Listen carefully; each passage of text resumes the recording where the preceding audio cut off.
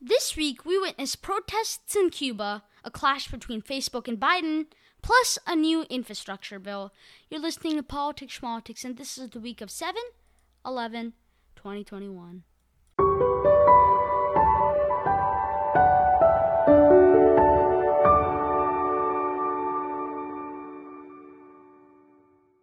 Hello everyone, I hope you've been having a nice week. I'm actually recording this on the morning of Eid, so Eid Mubarak to anyone listening to this, and let us begin.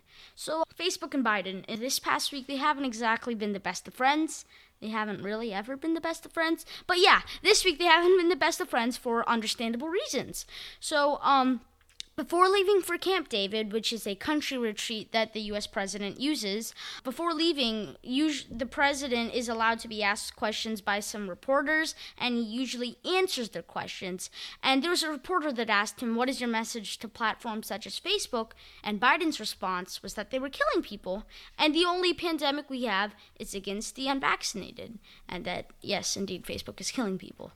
And yeah, it's completely true. The only pandemic is with the unvaccinated. This is a preventable pandemic. It's a vaccine-preventable pandemic. It can end if everyone just gets the vaccine. And trust me, it really doesn't even hurt when they give it to you. You barely feel anything. For me, there were little to no side effects, and it's completely safe. I mean, millions of people have taken the vaccine, and almost nothing has happened to all of them, just side effects, really.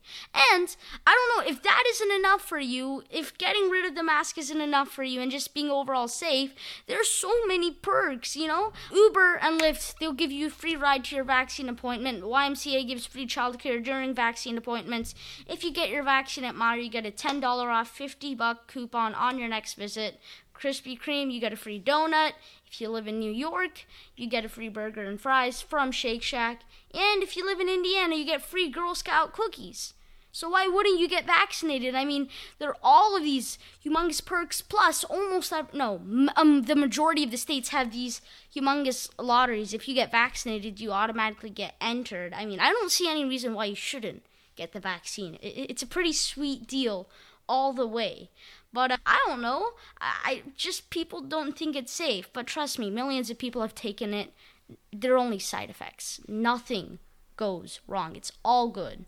All right? And so now, getting back on track, I just went on that route just to tell people. Oh, I hit my mic there. Okay. I just went back on that route just to tell people to get vaccinated. But anyways, getting back on track, misinformation is indeed everywhere. And Facebook, they defended themselves by saying that 85% of Facebook users have said that they wanted to or are vaccinated and that they aren't killing people. And that is in the U.S., not like worldwide. And, they also weren't the reason that the U.S. didn't reach the 70% vaccinated goal. But still, 80% of Facebook, it may cover the vast majority of the United States, but that still leaves over 44 million people, which is a whole lot of people. And yeah, of course, 80%, it's a good number, but why stick to 80 when you can get to 100? 44 million people is still a whole lot. And I think sort of ill-advised for Biden just to go at Facebook. I mean, he could have gone at Fox News because they spread rumors almost every single day. Could have gone on Congressman and woman who spread lies about the vaccine, refused to get the vaccine. It's really crazy.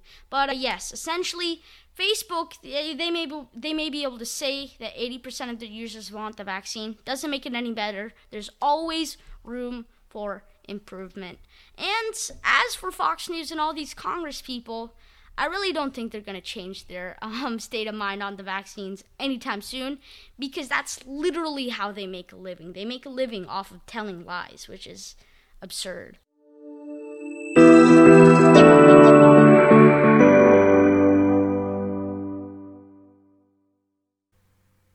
So Cuba is a small island located in the Caribbean with a population of just 11 million. For many years, they've stayed out of American politics, but recently protests have broken out in Cuba for many reasons.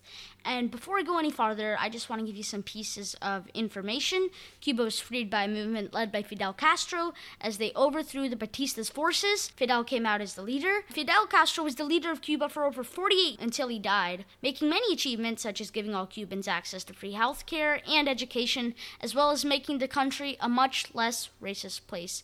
But nowadays, it's a very racist place. That part has been reversed, but still, those were his achievements during his time in power.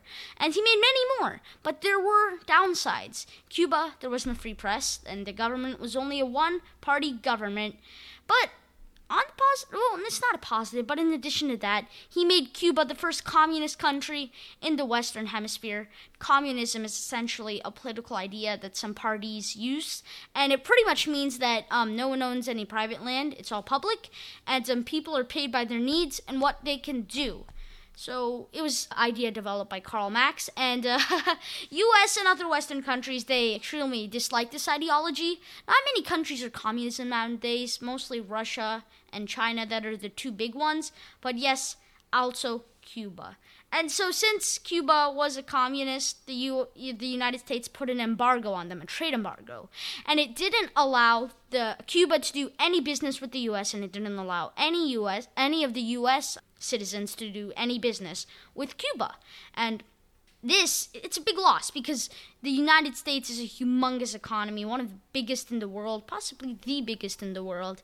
And for Cuba to lose that trade partner, it was a humongous loss. But let us go into what's actually happening into Cuba right now. Cubans have been protesting and calling their current government's president to resign.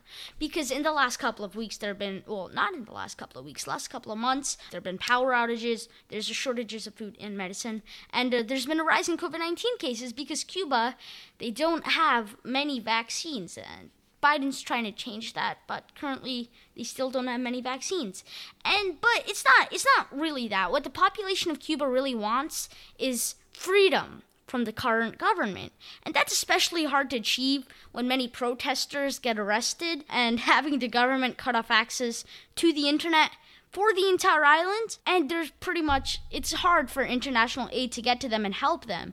And unless international aid comes to them and help them, I'm not saying in a violent way, but for the U.S. to sort of like make a statement, for Biden to pressure, put tariffs on Cuba, that could definitely help the protesters. And yeah, the U.S., pretty much all of U.S., both parties, agree that Cuba needs help. And I don't really know why, but at times like these, if the president was to help Cubans, the Cuban-American community in America would certainly favor him. And Biden, he did lose a lot of ground to Latinos in the 2020 election. And many of his aides are really pushing him to go ahead and act on this decision. But I don't feel like he should do this just so he can gain votes. He should do this out of his heart because he did come in as a nice, friendly guy. If he's doing this just for political reasons, that will be pretty sad. But either way, Republicans are calling for Biden to reinstall internet in Cuba via these high-altitude balloons that have been used to reinstall Wi-Fi before, and for Biden to somehow get Cubans back on the internet. And Biden, he does have access to this technology. He can't do that. Democrats want the embargo removed, though that's not necessarily Cuba's biggest problem, but it will bring business back into Cuba, help bring people there out of poverty. There's been lots of chaos going on. Hopefully, Cuba doesn't have to continue going like this for months and years like Venezuela have. Hopefully, the protesters turn out victorious sometime soon.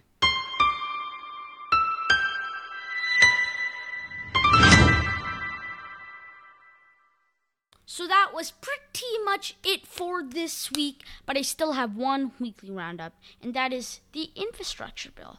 So this isn't the first time we've talked about the infrastructure bill. I believe we talked about it back in April, so like 3 to 4 months ago, but back then we were in different circumstances, and for some odd reason, now it's changed to two different bills. One bill is worth $1.2 trillion, and it's being negotiated by a group of 22 Democrats and Republicans. The group is evenly split with 11 Democrats and 11 Republicans, so it is indeed a bipartisan group. And so they're negotiating the $1.2 trillion bill, and the $1.2 trillion bill is going to be used for infrastructure, really. It will be used to help provide clean water, fix bridges and roads, make electric vehicle charging stations, help improve airports, and help improve access to broadband. The second bill would mostly be focused on college and universal pre-K, and universal pre-K isn't actually universal pre-K, it's just like for the United States, but they call it universal pre-K for some reason. And it will also be focused on healthcare and Medicaid. That's pretty much all we know so far. More will be revealed. But yes, for the $1.2 trillion plan, 60 senators are needed, which means at least 10 Republicans would need to join the Democrats, or if Kamala Harris votes, 9 Republicans would need to join the Democrats. And this will only happen if the bill is finished in time. They're actually rushing the bill because Chuck Schumer, he said that the bill needs to be finished by next week. And they're still in the process of thinking up funds of how to get this bill through. It's all in the process. So this will probably only happen if they actually manage to finish the bill in time. If not, the Republicans said that if the bill isn't finished, they're not going to vote for it. And the second bill is the $3.5 trillion bill, and only the majority is needed, so if all Democrats stick together, it should be passed through, and both of the votes for these bills are next week. If you enjoyed this episode, please feel free to join our mailing list. All you need to do is send an email to politicsschmolitics2020@gmail.com. Also, you can use that email to send me feedback on my specific episodes. That email is located on my website. Please feel free to rate us on Apple Podcasts. It's completely free, and it's another way of giving me feedback. Make sure to spread the word about this podcast, help us get bigger, and Eid Mubarak to everyone. I hope you enjoy your Eid. And so yes, that was pretty much it for this week. You were listening to Politics Schmolitics. This was the week of 7/11/2021.